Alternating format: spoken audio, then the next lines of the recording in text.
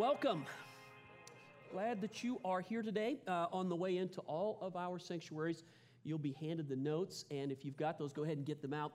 And while you do that, let me welcome all of our campuses: Lone Tree, Castle Rock, Highlands Ranch, Lakewood, those that live stream us and are listening right now, and those that'll end up later on through DVD, CD, podcast, however you end up being a part of the greater JFC family. We want to welcome you, and thanks for being a part of this with us today. We're in a series called Obey. In just a moment, we'll jump into part 2, just like you heard during the announcements right there. I've just got one piece of housekeeping information that I want to get across to you.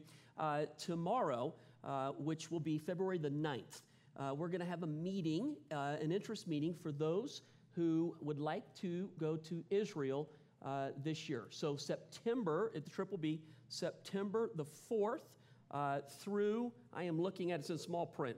I'm sorry. It will be September the 4th through the 15th. And if you are interested in making the trip this year, here's what we'll do.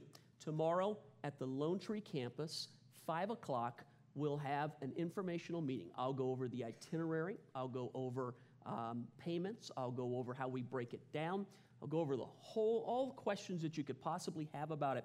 But if you have it in your heart that you'd like to go, what we're trying to do is see if we have enough people to make it possible to pull it off in 2014. It takes a minimum of 40 people to make the trip happen. So if we have enough to do it in this off year, we would love to go back to Israel and to make that possible. And if you have it in your heart that you'd like to go, sometimes what I tell people is the best way to do it is to come, listen, see what the Holy Spirit says to you. If you hear it in your heart, God tells you, it'll happen. That's a for sure. If it's just like, maybe it's not for this year, maybe it's for another time, that's fine too. But come and be a part of it. You might just find that God's drawing you there. The more and more people we take there, the more and more people would convince you it is the trip of a lifetime. So, okay, enough of that. Our series is called Obey. If you look under the intro, welcome everybody here to it. Here's, in a nutshell, what we're trying to teach on. It's the idea of being whole and healthy in mind, spirit, and body. Whole and healthy in mind, spirit, and body. Real quick, how many of you were not around last weekend to hear anything that we taught? Let me just see real quick. Okay, there's a few of you. As a bridge to the message, I'll just do this very fast. We're not teaching some Eastern philosophical type message of mind over matter or some type of a mysticism whereby we're trying to magically bring the three things together so that you're centered and your mind is balanced. That's not what we're teaching at all. We're teaching the Christian philosophy that simply God made you up of those three parts, a mind, a spirit, and a body. And that if one of the two or the three get out of balance, it affects the other two. It's just as simple as that. And we went through some examples last time, but I would just throw it out to you again this way. Physically, if you get tired and you are physically worn out, how does that affect your prayer life? I bet you don't feel much like praying, and I bet the prayers that you do pray are not very faith-filled prayers. And once that happens, then it affects your mental outlook on life. And you can reverse that order in any way that you want to. For instance, if you're under stress, how does it make you feel physically? You recognize today you can't hardly read in the newspaper in any given week that science today has not understood and connected the fact that mind, body, and spirit work with each other, not against each other. And that a healthy person, how about this? Even doctors who are not believers now tout the benefit of prayer in helping people heal quickly. You cannot miss that. You cannot ignore that. It is a true fact, and it is out there. So we just simply are taking that philosophy and saying, okay, God wants us to be healthy, mind, spirit, and body. And so we're looking at how we do that. Now, we're going to go this direction. I found a scripture right here that I will share. Last week, I used one that talked about mind, spirit, and body. Here's one again. This is Jesus. He's asked, which is the greatest commandment of all? What's the greatest commandment of all? Some of you are ahead of me. You know what it was. But Jesus answers the question this way. Love the Lord your God. And then he gives us how we're to love God. With all of our heart, with all of our soul, with all of our mind, and with all of our strength. Now, the Lord uses two words to describe spirit here, but it's still the same understanding that we're made up of three parts, and Jesus himself is teaching we're to love God with all three of the parts that he's made us up with. So it's not some weird idea or some idea that's out there. This is biblical teaching. Now, today, under the transition point, we're going to talk about the body a little bit. We're going to get into the body. We're going to discuss this. And I put down in the note right below that, here's the deal. When we were in our teaching team this week, and we're writing the message, and we're discussing how is this going to go, Evan made this astute observation. Evan said, John, this is either going to be 40 minutes about getting in shape. Who's excited? Well, a few of you. Yeah, I knew there would be. I knew there would be. How many are like me and you're like, where's the exit? Yeah, all right. So it's either going to be 40 minutes trying to convince you that you need to work out, or it's going to be 40 minutes teaching you how to be a steward over your life. Notice the difference between the two. Evan, it was brilliant thinking. Because the truth of the matter is, a message like this, here's the problem with a series like this. It easily, at any point, could turn into a message that we begin to tout some type of, a legalism with it, or a workout list that is good for some, but will not be equal across the board for everyone. And in fact, last week when I ended up the message, I put out a couple of goals for myself. And even when I said carefully what my goal was, it's been repeated back to me so many times wrong. Here's what I said at the end of the message. Because of the cross, I can be self-controlled. And I said, be healthy. Be healthy. But everybody that I've run into this week, especially if I was eating when I ran into them, this is what they said to me. I thought you said you were going to lose weight, and I never said that. Never. I chose my words so carefully so that couldn't happen. I will be healthy. What I will eat will be healthy. And so you can imagine a message like this easily. People have their own ideas, philosophies, thoughts. What does it mean? How do we do it? Well, here's the crux right here. It could be a message where for the next 40 minutes, we try to convince you to work out, or for the next 40 minutes, we try to teach you about stewardship. Now, I think one of the best examples we have in our church of the difference between self-discipline, self-control, how one is a fruit of the Holy Spirit and one is an act of the flesh, and what the difference between the two. It's not just semantics. There is a major difference. A pastor we have on staff that has experienced that in his life in the last couple of years is Terry Hilgers. Terry's half the man he used to be.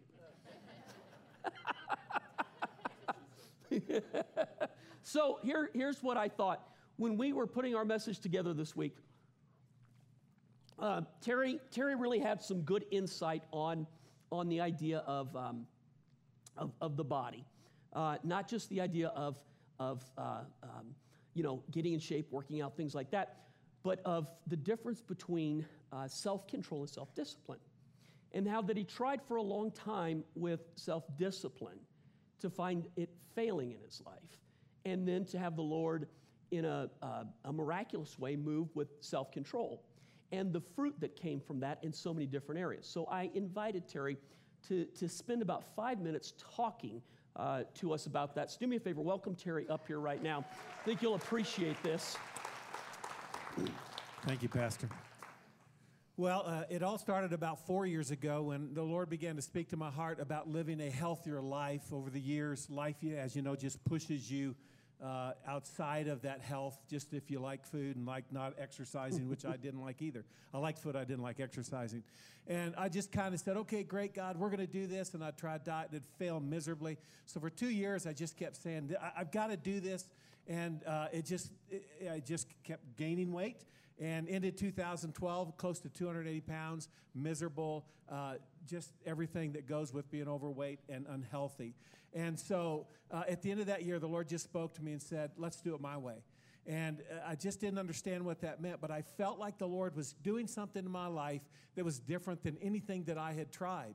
And so ended the year, started 2012, got up on a Monday morning, I think it was January the 2nd, it might have been somewhere right there, and I had this membership to a health club for a year. I went all sum total maybe 10 times in a whole year. That ticked me off anyway because I was paying for it. But and I kept trying, and I kept wanting, but that morning, in obedience to the Lord, knowing that God had said something to my heart, to my spirit that was different, I got up, I got to the gym, I worked out for 20 whole minutes and about died. And yet I had a strength that I had never been able to develop in my own ability. I began to eat healthy every day. Brenda and I began to fix good, healthy meals. And for me, coming into that year, saying no to junk food and not good food was just easy. And I want to give God the glory. I didn't do anything but obey God.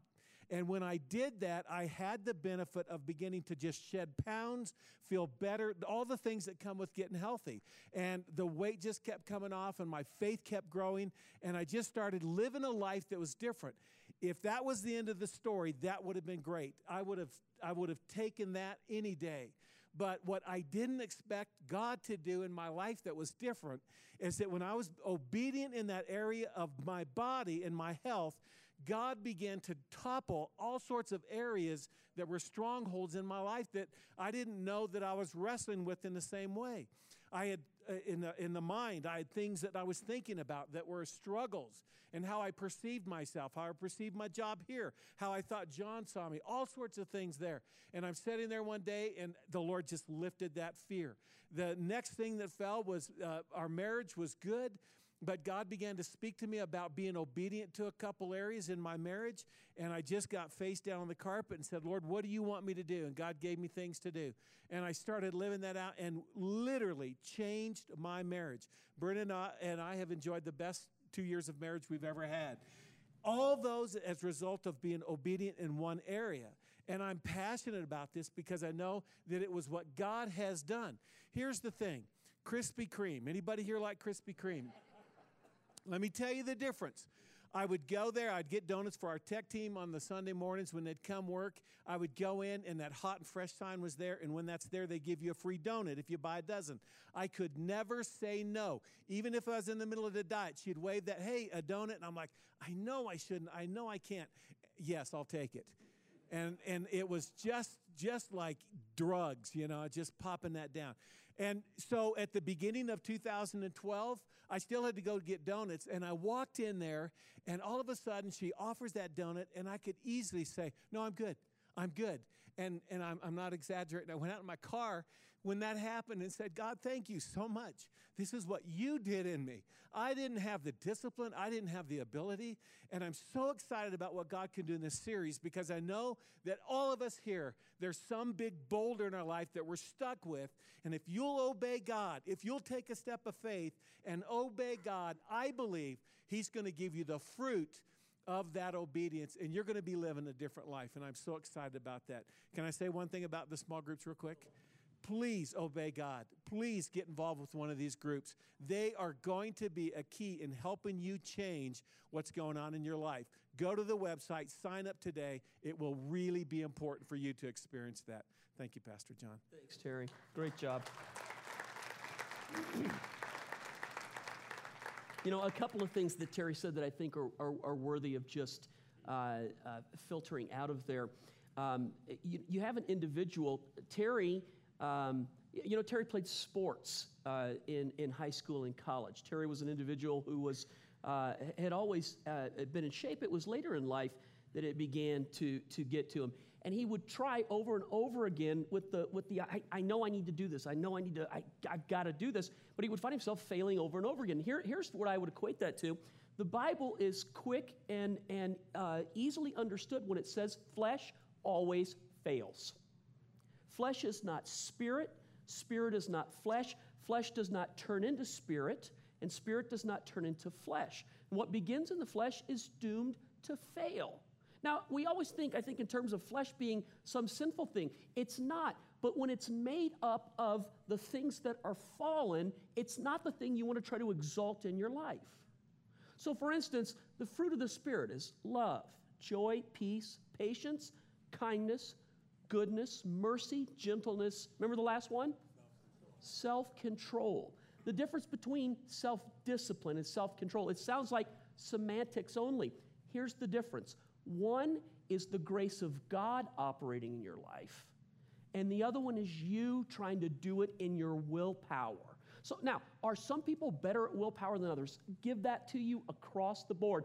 But I still say ultimately, willpower fails. And here is what Terry said that I think if you didn't catch this, you missed it all. While Terry had God begin to operate in this one area of his life when he was just obedient to God to get up and do what God told him to do, what he found was the fruit of the Holy Spirit started operating in all of these different areas. So that it wasn't just in his body that he found this happening. All of a sudden, his relationship with me, Terry, it almost overnight changed, didn't it?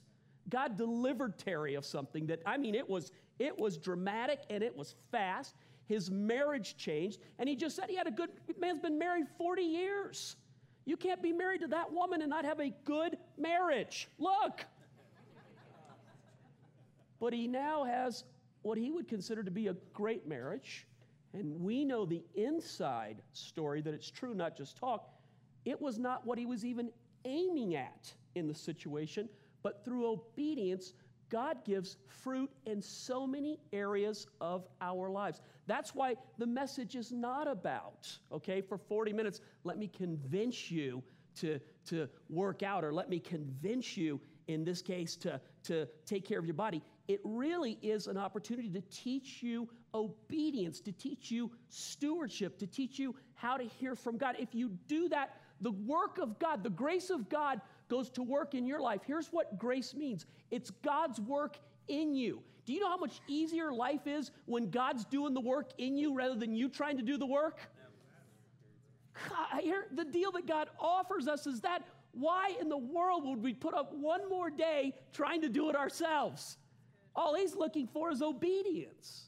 All right, so in your notes, here's three things that I wrote down, that three thoughts that we can just jump into with the idea of stewardship. Number one, see if you can agree with these three statements. All we have belongs to God, and we are his stewards. Now, if you're a believer, that should not be a difficult one for you.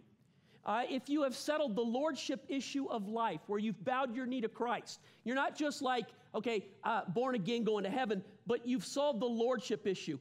He sits on the throne of my life. I've given the authority to him in my life. He is my everything. Then you are a steward.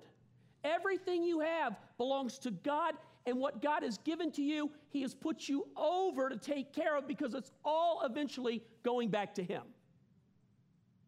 So number one, all we have belongs to God, and we are his stewards.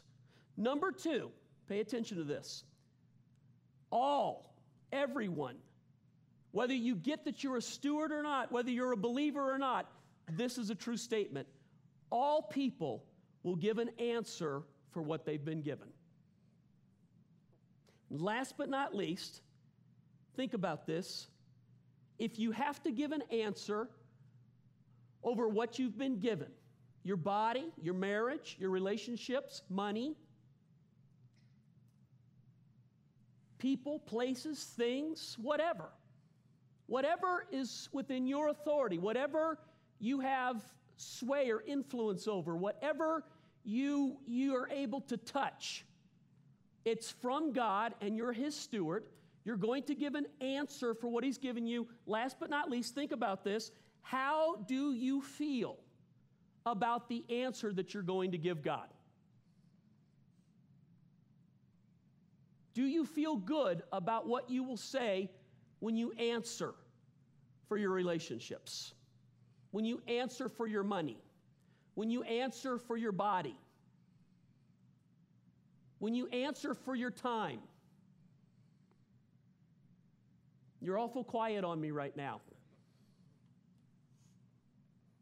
A steward, by definition, is a person who simply watches over or takes care of or has been given authority over something. So all people in this room, all people, all we have belongs to God, and we are his caretakers. Every person will give an answer for what they've been given. And how do you feel about the answer that you're going to have to give? When I was studying this week, a familiar verse of Scripture that we teach from often, it's one of my favorite verses. I'm really into the idea of having your mind renewed. Here's why. The Bible says when a person's mind's renewed, they're able to know the will of God, his good, pleasing, and perfect will.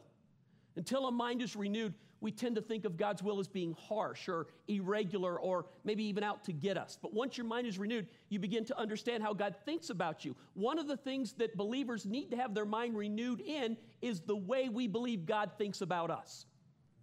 Many times we think that God is against us, out to get us, or that he has some type of a hoop that he wants us to jump through in order to pre-qualify for his blessing. One of the major things that needs renewed in a believer's mind is the way they think or understand about how God thinks about them. You know, I teach this from time to time. We live for or from our Father's smile, and the difference is far more than the semantic of for and from. When you live from his smile, you're free, you're released, you already have it. It produces in you a confidence and an ability to go forward and to not be hesitant in life. When you're living for his smile, you're very hesitant, you're very worried, you're very much trying to earn the approval of God, aren't you? Wow. I get totally the idea of having the renewed mind. We find that scripture in Romans chapter 12, verse 2. Paul writes these words, and we've taught from this time after time after time. Do not conform any longer to the pattern of this world, but be, what's the word? Transformed by the renewing of your mind. Then you'll be able to test and approve what God's will is, and then here it says it. His good, pleasing, and perfect will. So God's will is good, pleasing, and perfect. How do we know that? We have to have our minds renewed. And our minds are renewed by being transformed. Now, interestingly enough, I've taught this a lot. Let me see if you remember it. When the Bible is written, it's not written one verse at a time. They are letters that were written. Entire, sometimes very long letters. But in order to allow people to be taught it and to be able to turn and find places where it's being taught from, it was broken then into chapters and verses. And what happens is we have people go to a verse rather than to a letter, and they'll read out of an entire context a particular verse, thinking that they have all of the truth in one verse, and that's not always a healthy way to understand the Bible. It's sort of being a half-verse person. So let me give you an explanation of that and an idea. There's a really neat scripture in Romans chapter 8, verse 28. It says this, all things work together for good. You ever heard that verse? You ever quote that? All things work together for good. Gosh, something goes wrong and we tell ourselves or somebody else, don't worry about it. All things work together for good. But the rest of the verse says, for those who love the Lord and are called according to his. So who does it go good for? For those who love the Lord. If you just tell somebody all things work together for good, you're actually not telling them the truth. Yeah. All things work together for good to them that know and love the Lord and are called according to his purpose. All right, Romans 12:2 is the exact same. We stand up here, don't conform any longer to the pattern of this world, but be transformed by the renewing of your mind. But there are other verses that connect to that verse that make it work. So for instance, verse 1 in Romans reads this way. Look at this right here. Therefore, I urge you, brothers, in view of God's mercy, offer your what? Bodies. One more time. Offer your bodies as living sacrifices, holy and pleasing to God. This is your spiritual act of worship. Get this. Do not conform then any longer to the pattern of this world, but be transformed by the renewing of your mind. Then you'll be able to test and approve what God's will is, his good, pleasing, and perfect will. Let me submit this to you. Is it possible that unless you submit this physical body, you can't get a renewed mind? And how many times do we just automatically go to Romans 12:2 and teach on how to have a renewed mind without ever dealing with the physical body? And then you're a half-verse person. Back to Romans 8:28. All things work together for good. That sounds so good. Somebody's going through a hard time. Somebody's had some financial reversal or a spouse that's done something crazy or a bad doctor report. So we try to cheer them up. All things work together for good. That's half true. All things work together for good to them that know and love the Lord and are called according to his purpose. Back to Romans 12:2. Have your minds renewed. But before you do that, submit your body to God. Be obedient to God with your body. No longer be conformed to this world, but be transformed by the renewing of your mind. Does that make sense to anybody? Look at me. I have read this. I have taught this. My goodness, I made the statement that this sounds weird to me, but I'm going to, in the next couple of years, it will be true that I've been teaching 30 years. That sounds old. That sounds like some old coot that stands up and says, I've been teaching for 30 years. And I can't tell you how many times I have taught no longer be conformed to the pattern of this world, but be transformed by the renewing, because I know the power of having a renewed mind, and I never connected it with the first verse, which is submit your bodies to the Lord first, and then you can have a renewed mind. How about this? What if you can't get the renewed mind? What if they're all interconnected, mind, spirit, and body, like we're teaching, so that if you're trying to do one without doing the others, you're way out of balance? Yep. What if you hear messages on a renewed mind, and year after year after year, you can't get it to happen to you? Could it be that God is not powerless, or that you're not listening? What if you're not getting the whole truth? That you've got to do all of it. You've got to submit your body and then have your mind transformed. I just told you something that was really better than your response to me. So I'm going to act like you gave me a better response than you did. Okay, so let me do this. Probably, when was it?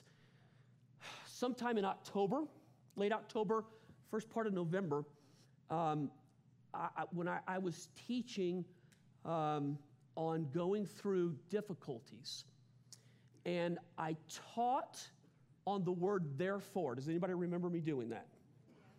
A few of you. Okay, there was a trick to the word therefore. Could anybody tell me what I taught? What the therefore is there for. So when you see the word therefore, what are you supposed to do? You got to read the verse before. Therefore is always a connecting verse. If you ever read the word therefore, don't just start there and keep going forward. You guys learn good. I feel like a good teacher. I feel like I've been teaching 30 years. So if you ever read the word therefore, always go to the verse before it, because that's where therefore is a bridge word. You never want to start there. You always want to back up one verse to get the context of it. All right, so here's what we're teaching, that God wants us to be healthy and whole in our mind, spirit, and body. Romans 12:1 says to submit your body. Romans 12:2 says to have your mind renewed. All right, the verse before 12:1 is chapter 11, verse 36. Look at this. Remember it said therefore? Here's the connecting verse before therefore. For from him and through him and to him are all things. To him be the glory forever. Amen. What did Terry just come up here and say? What are we saying right now? That everything has to be done in obedience to God. so that God's grace then can act in your life when you're obedient. So here's what the Bible says: before submit your body, before have your mind renewed, get this understanding. Everything is from Him, through Him, and to Him. Everything is from Him, through Him, and to Him. You are a steward. Everything you have belongs to who? Everything. Everything you have, you're going to give an answer for. How do you feel about the answer you're going to give for this? How do you feel about the answer you're going to give for this? I think it's a pretty good message. How do you feel about the answer you're going to give for your marriage?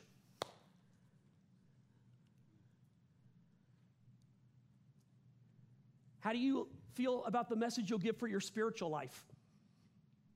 How do you feel about the message of what you'll answer about what you did in your church?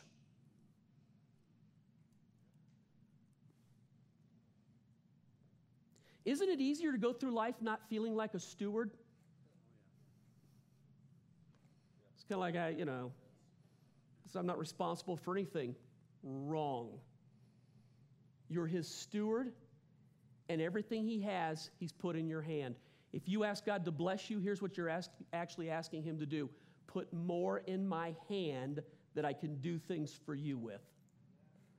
Let me try that over here with somebody who gets it. If you ask God, how many of you pray for God to bless you? Do you want God's blessing? Some of you aren't sure anymore. You're like, nah, I'm not committing myself to this at all. You're in one of those arguing lawyer moods right now, so I don't know. If you're asking God to bless you and to increase you, here's what you're actually saying to Him. God, put more in my hands so I can do more for the kingdom of God. If your idea of being blessed is just for you to consume, you're not a steward, you're a consumer.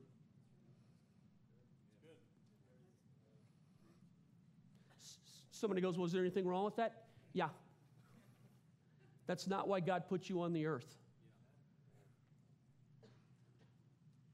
I'd love to have a few more people be excited about that. I just would do my heart good. What if I said that? I know what happened. You didn't understand what I was saying. So let me try it one more time.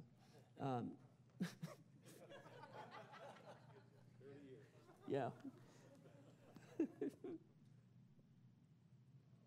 Let me show you the stewardship principle from Scripture.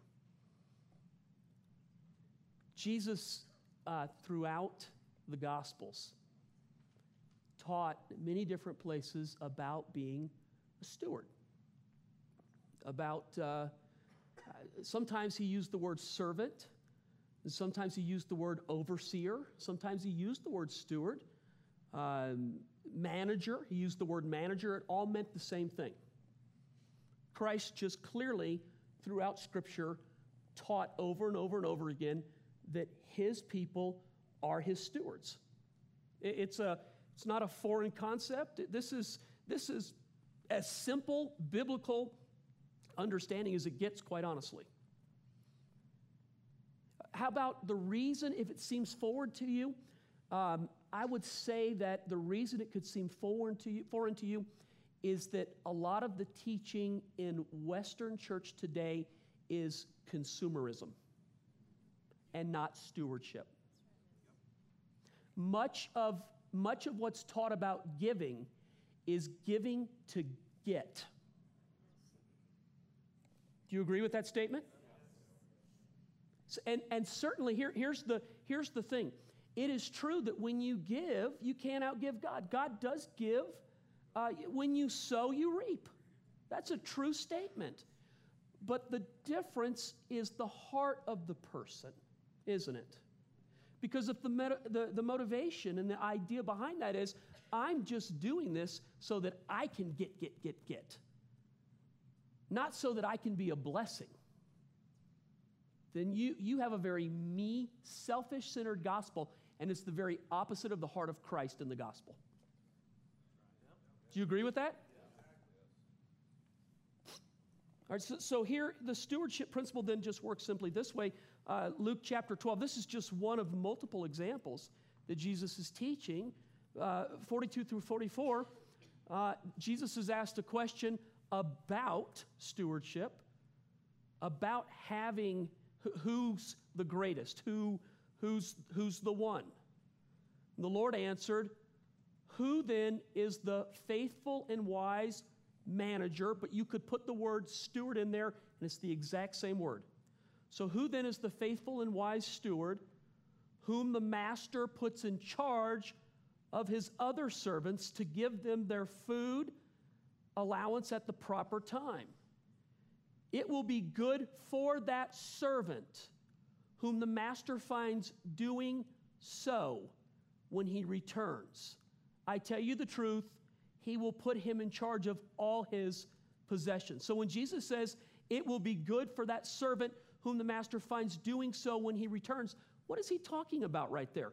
Here's very simply, the one who is being a good steward with what's been put in his hand. It will be good for that person when Jesus returns and finds his people being good stewards with what they've been given. Now, I cut it out for time's sake and room's sake. The next verse goes on to say that the ones who are not being good stewards with what they've been given will have what they have been given taken away from them. That's pretty stiff right there. And those are scriptures we don't like to teach from or pay attention to, but that's Jesus himself teaching. Who's it going to be good for? Who's it going to go well with? The stewards who get stewardship and who treat what's been given them as though they were stewards so they can answer the question well. God, here's what I've done with what you've given me. As opposed to when he shows up. And here's how he says it. If the steward had known what time the master was going to return, he would have become a good steward. But because the master was a long time in coming, he began to be abusive towards the things that were in his hands. He didn't pay attention. He didn't take care. He didn't watch over. He got sloppy with. It will be good for that servant, that steward, to let his master find him doing what he's supposed to be doing. Does that make sense? So look at me. If you're a believer, here's what Jesus said. If you love me, keep my commands. We love the grace of God and the mercy of God, and rightfully so. But it doesn't negate that we are also stewards of God and that we need to be listening and doing what he tells us to do so that we can give an answer. Now, is this a heaven and hell issue? No. No. Let me read a scripture to you, and then we will close with communion and another deal that we have. This is Revelations chapter 20, verse 11. Now listen to this. Remember, we're stewards. Then I saw a great white throne and him who sat upon it, from whose presence the earth and heaven fled away from. No place was found for them to hide. And I saw the dead, the great and the small, standing before the throne. The books were opened, and then a second book was opened, which is the book of life. And the dead were judged from the things which were written in the books, plural, not singular, not one book, two books, according to their deeds. If your name is written in the Lamb's book of life because you believe in Christ and accept the work of Christ and trust God's work for your salvation, you are going to heaven regardless of how good of a steward you are. But you will be rewarded on how good of a steward you are, on how obedient you were, on what you did with what you were given in this life. And somebody would sit there and think, as long as I make it to heaven, that's all that matters. No. You want to make it to heaven with the Lord telling you, well done, good and faithful steward. Same word. Well done, good and faithful steward. Not, hey, you made it in by the skin of your teeth.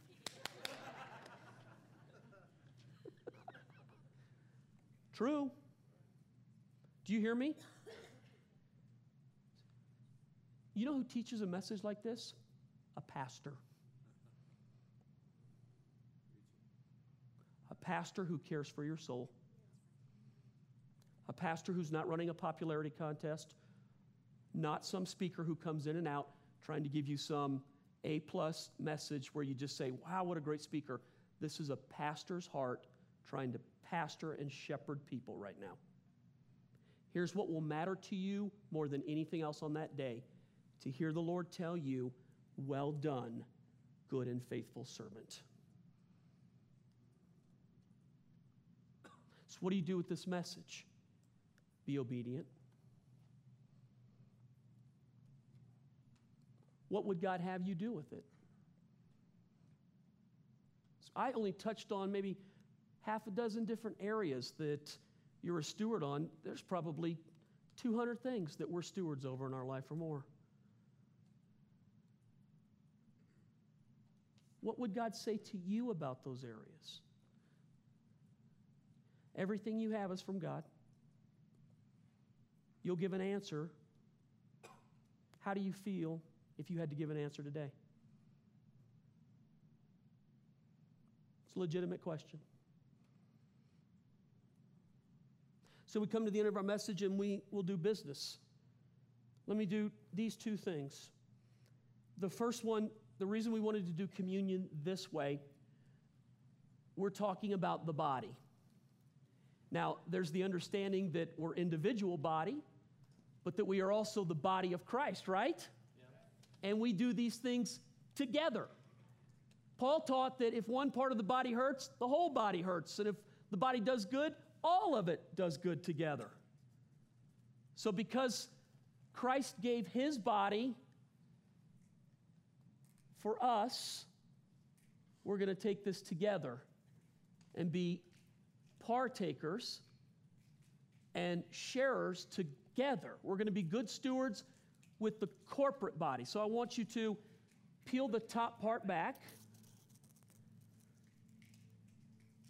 and grab that little wafer, and then peel the second part back and open up the juice. Don't eat it or drink it yet. Let's do it together as one body. The Bible said on the night that Jesus was betrayed, he took the bread, he broke it, he blessed it, he gave it to his disciples and said, "This is my body which is broken for you." He said, every time you do this, do it in remembrance of me. Right now, every one of us who trust Christ, who believe in Christ, it's a chance just to simply renew the promises of God back to us again. Everyone in this room needs the grace and the mercy of God operating in their life. Amen? That's what this is. It's the proof that God offers us his grace again. There's room at his table today. And if you need more of his mercy in your life, take as much as you need right now, because it'll never run out. Let's eat this together.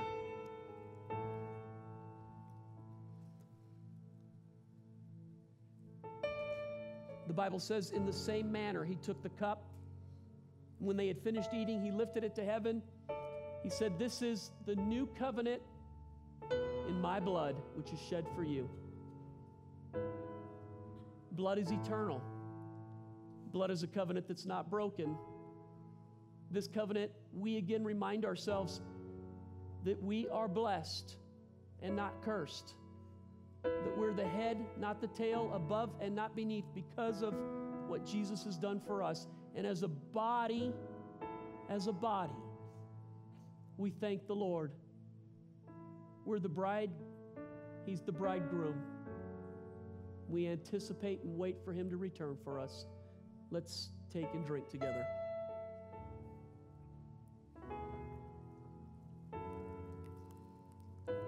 As a group, we look forward to his return.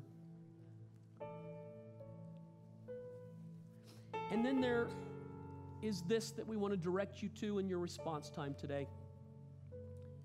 One of the ways to be able to receive things in the body is through prayer. Sometimes our bodies need to be healed. And the Bible tells us to lay hands on each other and to pray. Sometimes our minds just simply are plagued and we need to be delivered. And Jesus came to deliver us and to set us free. He came to bind up those who are brokenhearted. He came to open the eyes of the blind. He came to bring the Holy Spirit to those that so desperately need Him. One of the ways that we facilitate that is that we pray. We ask God to hear our prayers. We pray for each other. So we're going to do two different things tonight and invite you in our corporate response to do this.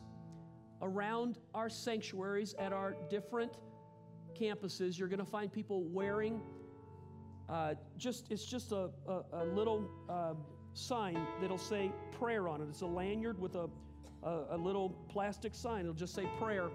If you see that, those are people that we've designated for you to be able to go to them and receive prayer if you need it. So if it's physical or emotional or spiritual, we believe that the Lord could use this as an opportunity to touch your body. We also believe in body ministry, in that in your row, maybe you're there with your family, maybe you're there with your friends. You don't have to step out and go to anybody. You can grab the hand of your friend.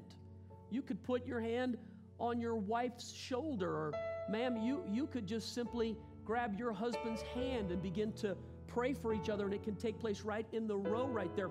But it's one of the areas where we do communion or the crosses or the candles, but we seldom use the focus of prayer being the response to God. And we felt like that's what God would have us do today.